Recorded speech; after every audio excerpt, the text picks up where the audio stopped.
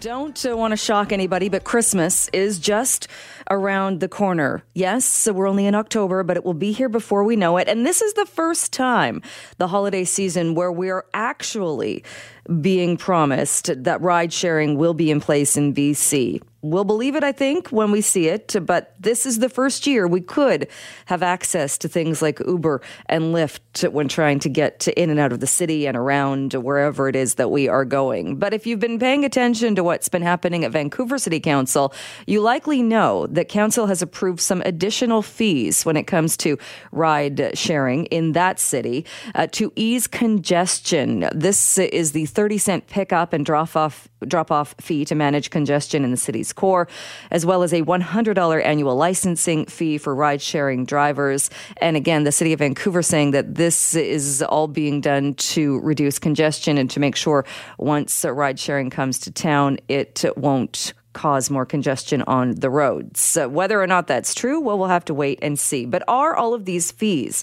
added on to the ride-sharing Made in BC solution making it too expensive? Are they just more and more taxes that people will have to pay? Well, let's bring in Kris Sims, the BC Director of the Canadian Taxpayers Federation. She is on the phone with us. Good morning to you. Good morning. What's your take on the fact that it seems we keep getting a fee here, a tax there, a little bit more when it comes to ride-sharing?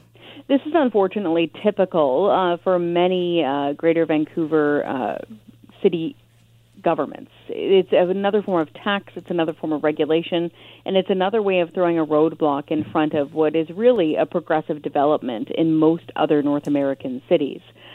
Whether you prefer things like Uber or Lyft or whatever form of ride-hailing or ride-sharing you want, this has just been a reality now for a few years in many North American cities. Vancouver is the laggard by far, and we can see why now. Right now, what we've done is we've basically popped the hood, and we're looking at all the components that form big government and red tape. And Vancouver is a perfect example of that.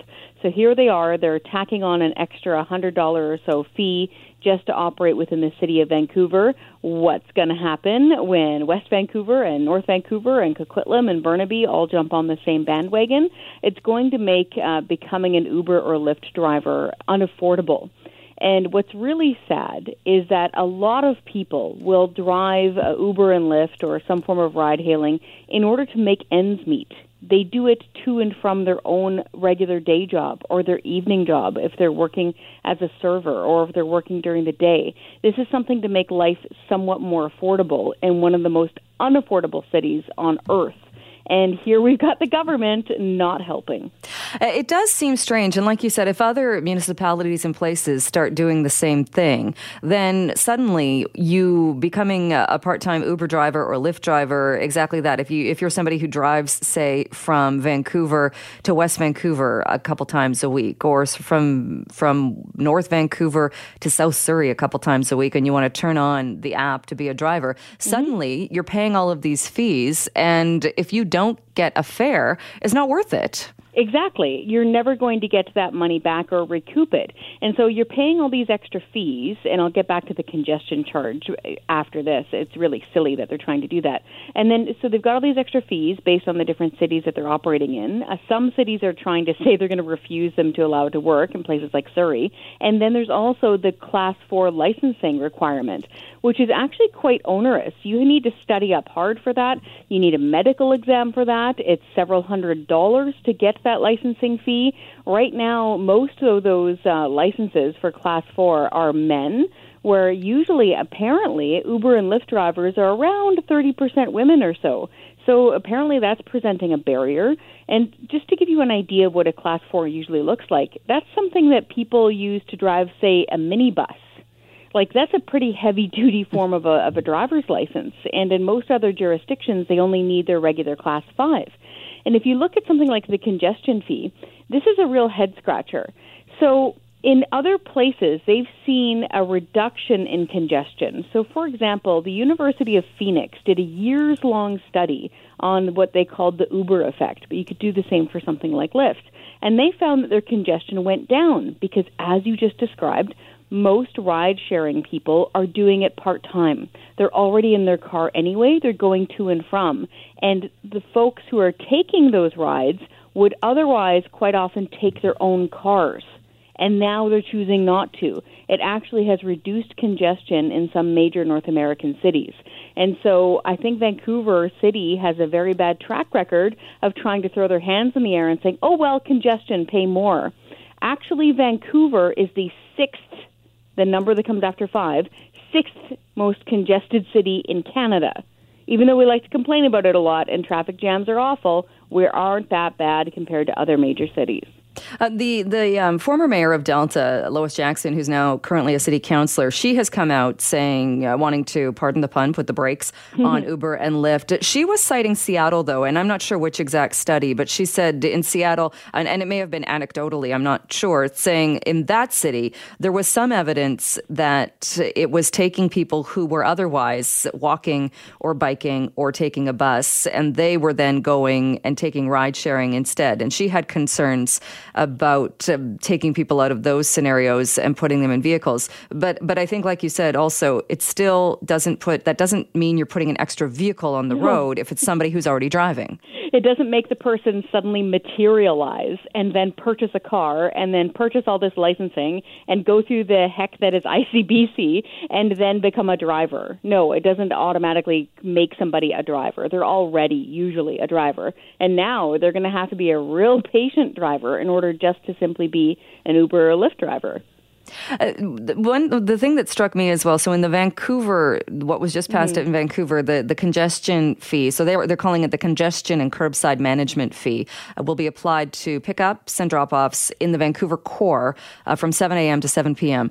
To me, I suppose it's what they want, is it's going to encourage people, then you need to get there by 6:50 in the morning or 7:01, and you're going to avoid the fee, which then I think pushes the problem away. It doesn't solve anything, but maybe just pushes the problem around. Yes, exactly. And this is one of those silly things that government will often come up with, and then they'll wind up with more problems down the road because they're not anticipating them.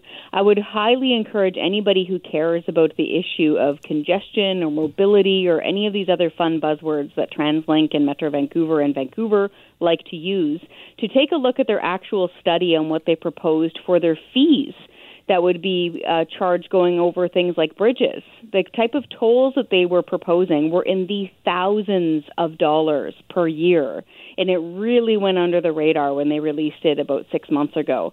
And so this is the same sort of thinking that leads into this. Ride sharing is supposed to be something that makes life easier for people to be picked up. I've actually only been in a ride sharing vehicle once in my life, and that was when I was in Montreal. It was amazing. It didn't look like there was, chaos around me. But Vancouver is one of the last laggards, and people are still just thunderstruck when they land at the airport and they can't pick up an Uber or a Lyft or some sort of a ride share. And it's one of those things that's supposed to ease things. It's supposed to be part of the gig economy. It's supposed to be some way of making life more affordable. And it's just amazing. It's so textbook of, unfortunately, Vancouver City Council, of being more theoretical and more academic than real life. So they're really studying their books and being very theoretical about what they would like to see in their own versions of like Sim City or whatever. They're not actually getting out there and living like a real person and wondering how this could affect the average person. And we're hearing from average people saying, this is going to torpedo my ability to be a rideshare driver, and I was really trying to count on the few extra $100 a month. And even with the city saying that they will take a look at the $100 licensing fee 6 months down the road into once ride sharing is here, I'm sure you would know better than I. Not a huge history of fees being redacted or fees being taken back after a local government or any government of that level thinking, oh, we don't need to keep charging this. No, once any level of government gets that kind of funding, as they like to call it, or revenue stream, which is just a fancy word for taxes, they get hooked on it. And so they'll expand their government, they'll hire more staff, they'll do more studies, and they'll get hooked on the funding. And then when you try as a new government to come in and reduce it, they'll scream blue murder and say these are horrible cuts, you're affecting the most vulnerable. There's really no way to get rid of it once it's in. The best way to fight a tax is to stop it before it happens. And so, for folks who live in Vancouver or who care about ride sharing, pick up the phone, send an email to your city councillor and the mayor and let them have it. That's the only way to stop this from happening, because if they just are allowed to cruise on through, they'll just keep adding this red tape and adding these taxes, and you guys won't get the ride sharing that you want. All right. Kris, we will leave it there. Thank you so much. Always good to chat with you. Thank you. Well, as you've been hearing in the news, BC's Minister for Citizens Services, Jinny Sims, has resigned from the NDP cabinet. This amid an RCMP investigation. We don't know a lot about the investigation. We heard from the Premier saying that he learned from Attorney General David Eby that a special prosecutor had been appointed to oversee the investigation, and that's what prompted the resignation of Jinny Sims. Let's bring in Mike Smyth, province columnist, also a host here on CKNW. Mike, good morning. Hiya, Jill. What do we know about this as far as why a special prosecutor has now been appointed? It's one of those mysteries around the ledge, and the legislature session starts again on Monday. So isn't this an interesting wrinkle with the politicians all heading back to work here? Kind of reminds me a little bit of the when the clerk and the sergeant at arms in the House earlier last year were marched out of the building under a police escort. Nobody knew what it was about at the time, because we know a lot about that spending scandal now. But this one, a little mysterious, although Jinny Sims has gotten in a lot of trouble over the last couple of years. I mean, last year she had to apologize for using her personal email, which looked like maybe trying to circumvent freedom of information laws. And she was the minister responsible for freedom of information laws, so that wasn't a good look. And then she got in the same jam again in the spring.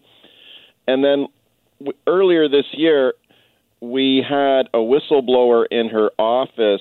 So a woman named Kate Gilly had written a letter who had worked briefly in Sims's office.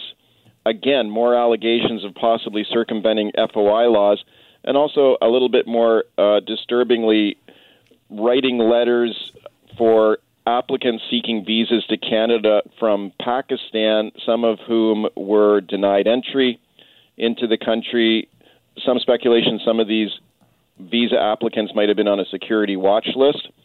This whistleblower letter, which ended up with the Liberals and has been passed on to the RCMP, there was also some suggestion of maybe campaign donations being made in return to supporting visa applications to Canada. She has denied all of that. She said there's no wrongdoing there. She did nothing wrong.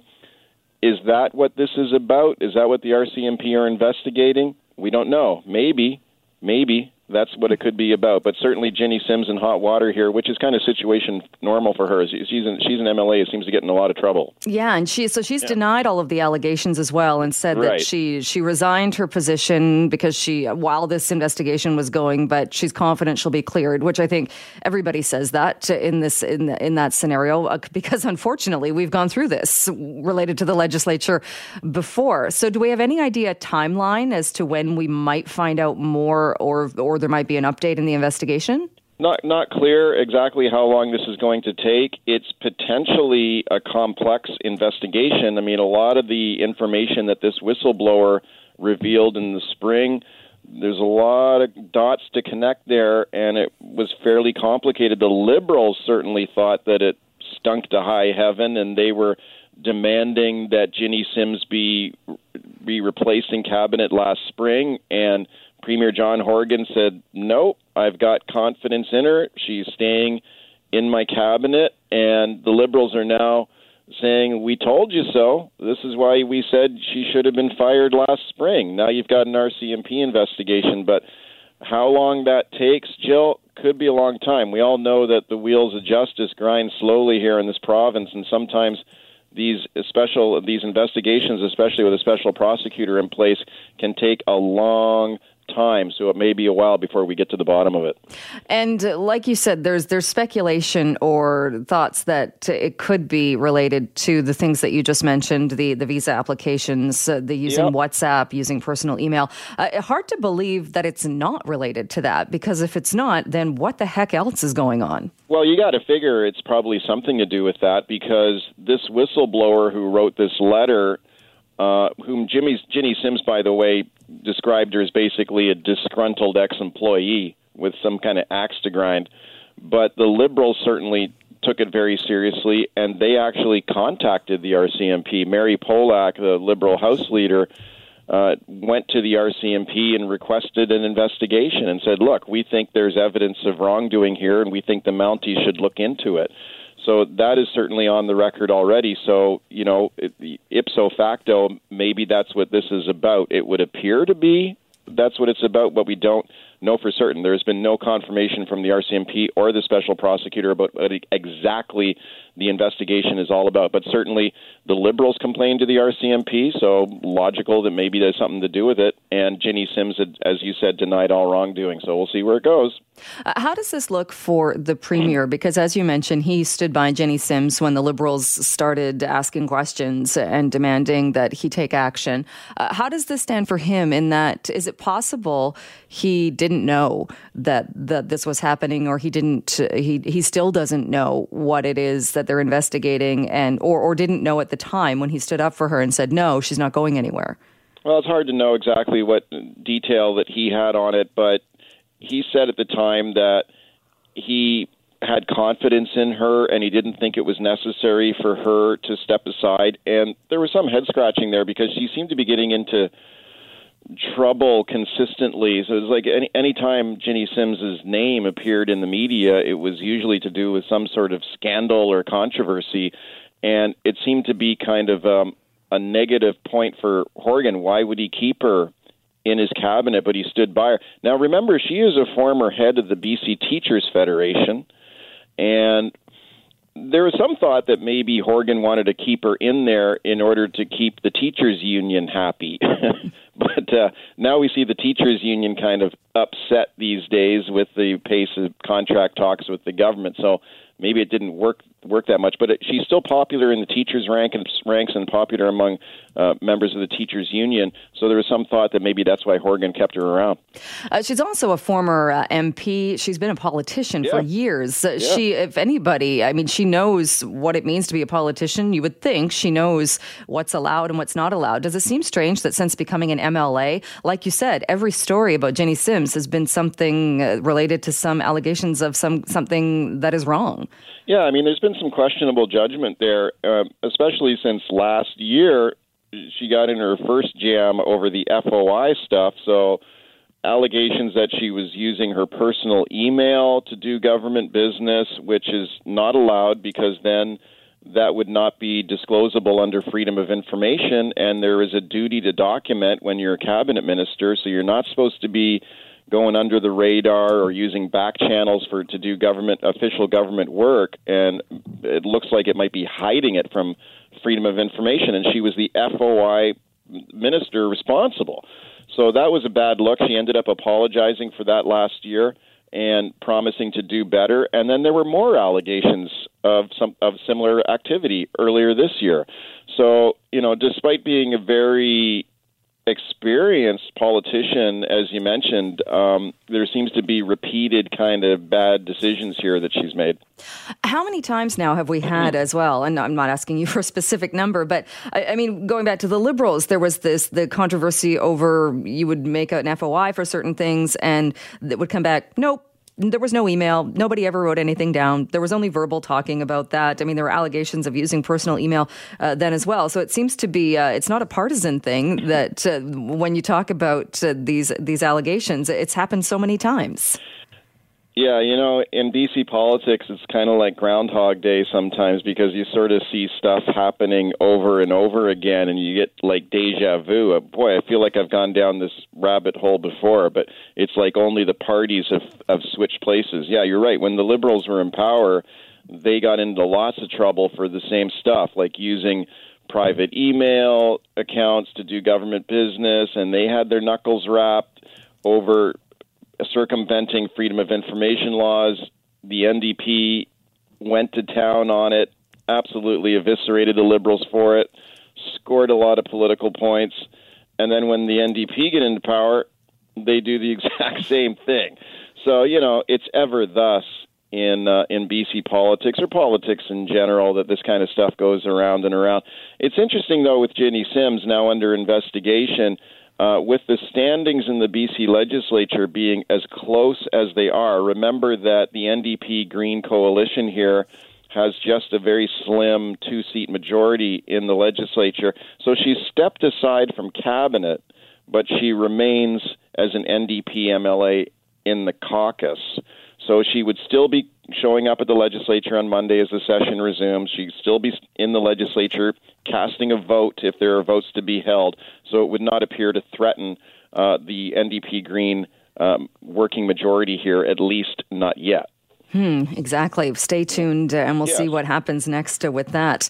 All right, Mike, thank you so much for breaking it down for us. Appreciate that. Anytime, Jill. Well, my guess is residents living near or around this one particular condo in Yaletown knew there were many parties there, maybe even witnessed or heard the big Halloween bash of 2018. Well, that is at the center of a lawsuit filed by Ani Property Management asking for more than $75,000 in damages from the tenants, also claiming that the tenants of this suite, which signed a 1-year lease, repeatedly didn't pay the rent, and that rent was not cheap, $15,000 a month, and broke a bunch of other strata rules as well. Sounds like a bit of a nightmare situation. And yes, this one is extreme. Thankfully, we don't hear about stories on this level too often. But what does it mean as far as the landlords? Do you have to go down the route of suing, taking legal action when something like this happens? Well, let's bring in David Hutniak.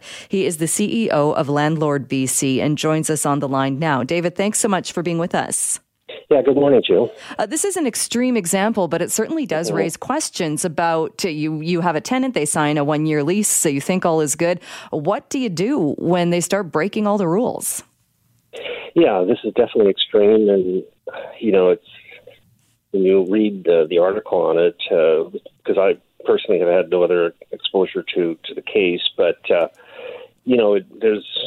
there other things at play here? We've had a recent example in Anmore where there were choppers flying in, etc. We live in the Instagram and YouTube age, as you know, so who knows? There could be other things at play, but definitely this is an extreme. Most tenancies are successful, and renters and landlords are responsible and respectful. And, you and I have talked about this before. I mean, I think in BC, both landlords and renters have, good access to justice. The Residential Tenancy Act works for both.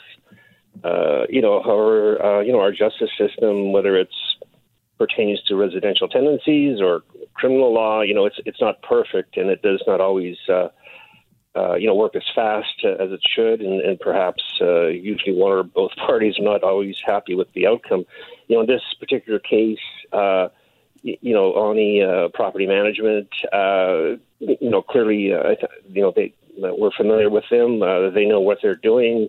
They are a well-resourced entity, and they clearly took multiple steps here through the Residential Tenancy Act and the branch with arbitrators, etc. And I guess in the context of any system, we expect or hope that all parties who are subject to that system will respect it. And it appears as if the parties that were renting this unit chose not to do that, and they're ending up in the Supreme Court, and there are bailiffs involved, etc. And this is all a very expensive process.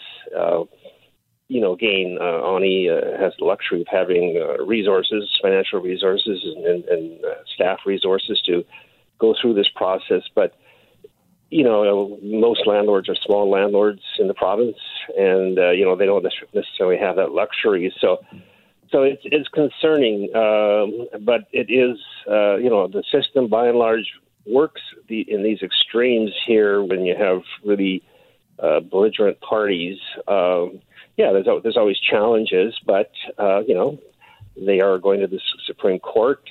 They're advancing their case to recoup these monies. At the end of the day, do these individuals have the capacity to even repay those monies? That's the system. It's not unique to tenancies. That's our judicial. That's how the judicial or system works. Access to justice works, and it's really frustrating to see. But I don't know. what more can be done. Certainly, we know that the government has thrown significant additional funds into the residential tenancy branch to improve services there and more arbitrators. The one area where I think this this particular situation has the potential to be addressed through the residential tenancy branch is with the new compliance and enforcement unit. And I don't know, whether they decided to become involved in this situation. I don't have access to that information. But that's a new unit within RTB. It has already taken some action. I know that they are, on a couple of landlords. I do know that they are investigating 3 or 4 or 5 renter situations, and basically they have a mandate to enforce the law, and they have the power to assess penalties. They have the power to actually expose the parties who are breaking the Residential Tenancy Act in sort of extreme situations, to expose them publicly, which obviously, this situation already is public, but in others, that would probably make it very difficult for people to be able to rent homes in the future, and obviously if landlords are equally behaving poorly, to be able to continue to be landlords. So I think, we're seeing progress here, but this is extreme and very frustrating to see. And it is an extreme case, like you said. We often talk about tenants and tenants being in situations where they feel they're mistreated or not being treated fairly. But with this push, with the empty homes taxes and these taxes that are meant to get more rentals onto the market, are there enough protections in place for landlords and when landlords have problem tenants? Yeah, that's a really interesting point. Certainly when the empty homes tax was being introduced here in Vancouver, we were involved in the early stages, in the context of advising the city on, the Residential Tenancy Act, and really offering ourselves as a resource for these prospective new landlords to educate them, which is really, the bottom line issue. And again, ONI here, hugely resource company with extensive knowledge about residential tenancies, but for many of these smaller landlords, like through this empty homes tax, etc., that you're mentioning, these folks are novices, but which always leads to what I say every time I talk with you or anybody about this. It is incumbent upon the landlord to understand a couple of things. One is they are running a business here. As soon as you take a month's rent, you're running a business. And as such, if you're running a business, then it is your responsibility to ensure that you educate yourself about, the rules and regulations that surround that business. And in this case, it's the Residential Tenancy Act. And if you decide to become a landlord and you don't know the Residential Tenancy Act, your rights and responsibilities as tenants, how to mitigate your risk, then you are really setting yourself up for failure. If you don't know the best practices around, screening tenants and managing tenants, etc., well, then, you shouldn't be surprised that, you may at some point run into, some issues around residential tenancies. So that's the other, constant issue, frankly, and particularly in, sort of with smaller, secondary suite landlords. And you make an interesting point, because it seems to be overly simplified in, your house is empty. Okay, well, just rent it out, as if it's such an easy thing to do. But you're right, it's not. You're actually becoming a small business owner, and not everybody's suited for that. Yeah, absolutely. I know with the empty homes tax and the Airbnb regs that we had, heard, a good chunk of our membership are, licensed third-party property managers, and they certainly saw an uptick in their business, and that's probably the right thing to do for many of these small landlords or prospective landlords. Is, if you don't have you're not wired to do this, you don't have the time, then really, hire professional management, licensed property managers. I think that's a good strategy. It might cost some money, but it's probably going to save you a ton in the long run.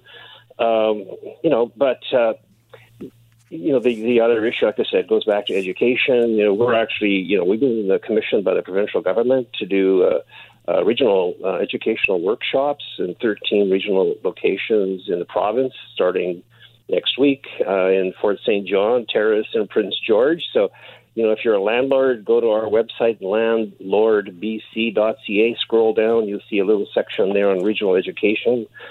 Click on that and follow the thread and find a location near you. It's free.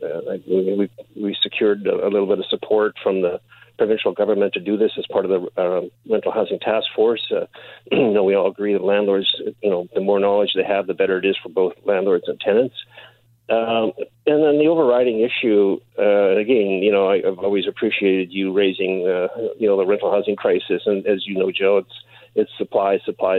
And until we, build enough, secure purpose-built rental in particular to address these persistently low vacancy rates, this we're going to continue to have challenges with, rental shortages, and invariably that can lead to additional conflict between renters and landlords. And so we need to, ensure we have a legislative and regulatory environment that's, conducive to building more rental. We need support from all levels of government. We need to, have an environment that's conducive to operating rental, for crying out loud. So let's, I speak at public hearings all the time, and it's just really right now very frustrating that, the broader community just is not very protective of, the character of their community. They're anti-density, anti-rental, for crying out loud. And so the crisis is going to get worse for renters, unfortunately, if we don't build a ton of rental and quickly. So this is where we're at. All right. We will leave it there. David, always great to chat with you. Thank you so much for coming on the show.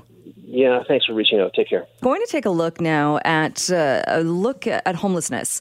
And this is something that was tried in the United States and also in Canada. And could it be the pathway to ending homelessness in this country? Joining me on the line to talk a bit more about this is Jino Distasio, a professor of geography, also vice president of research and innovation at the University of Winnipeg. Thank you so much for being with us this morning.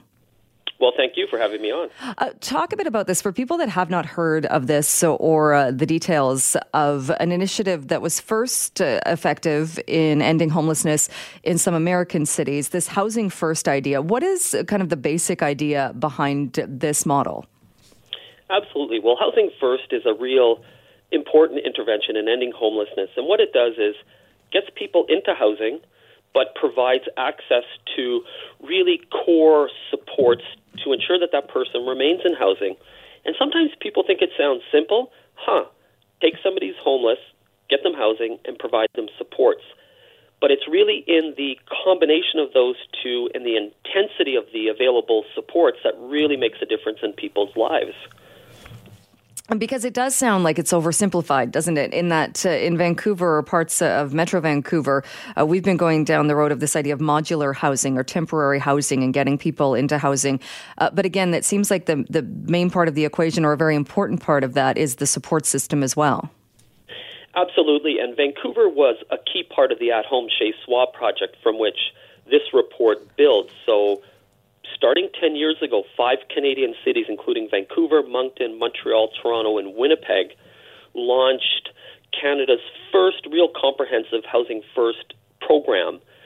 And again, what we did in each of those cities is test different ways in which we could get people access to good quality housing, but then offer available supports, case management, psychiatric supports, supports around addictions or other kind of health or social needs, and really build relationships with people.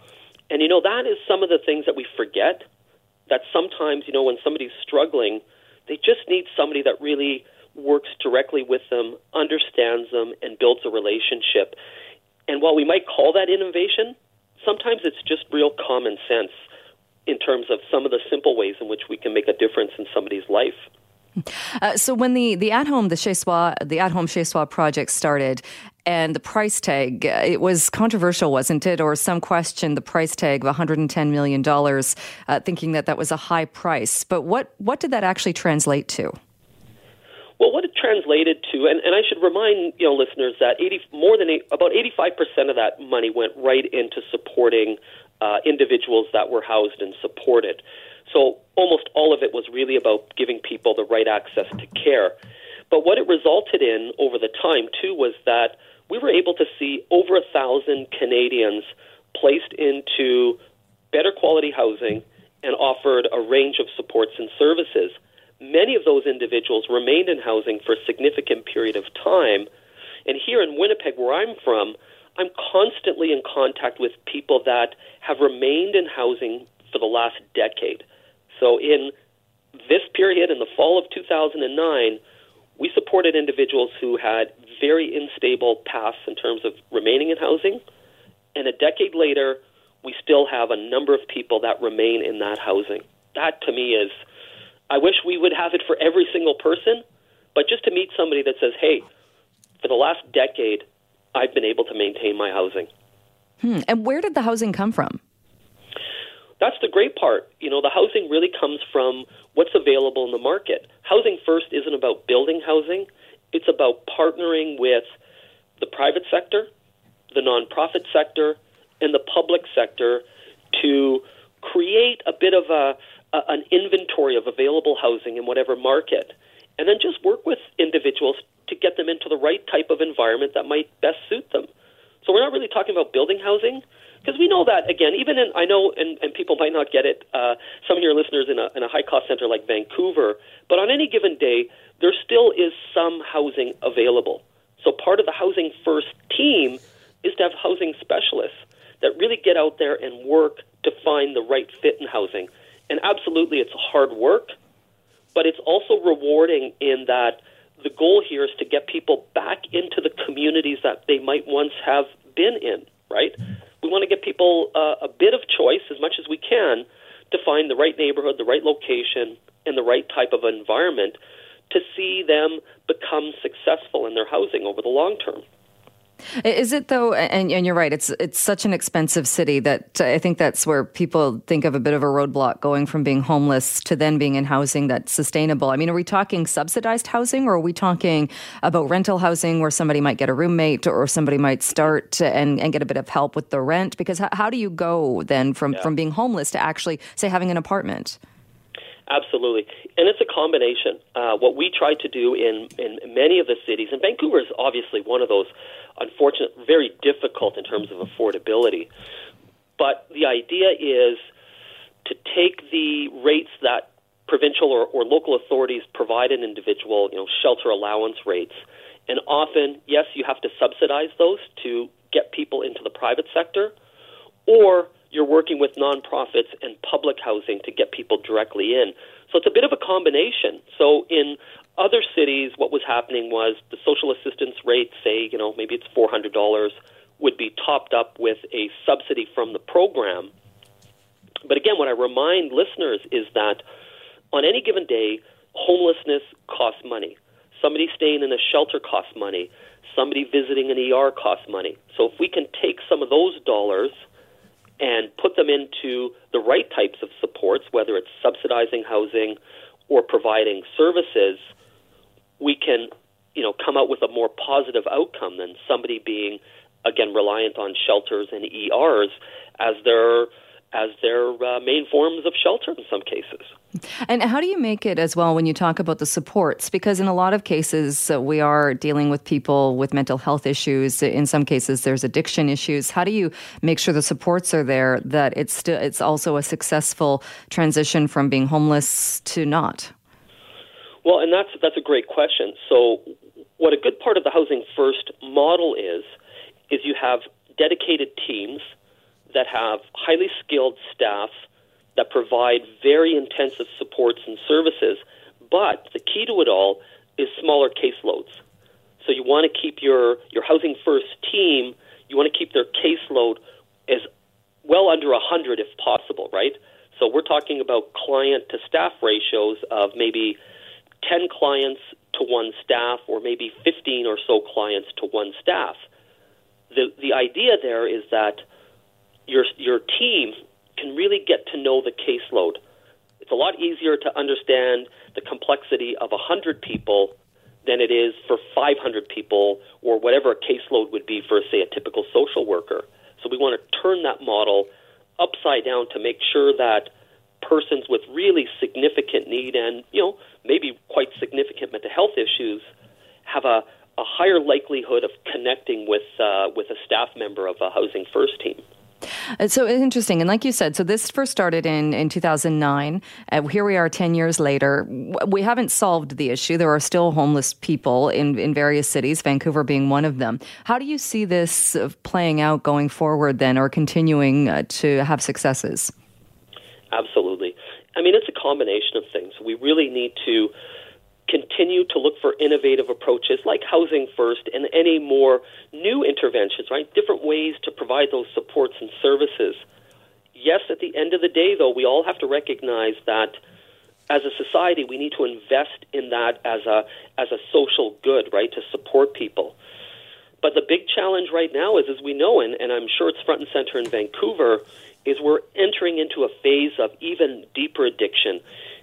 And it's not really a good outcome of at-home chez soi, but we did learn some lessons from Vancouver in terms of the intensity of drug addiction as opposed to some of the other Canadian communities.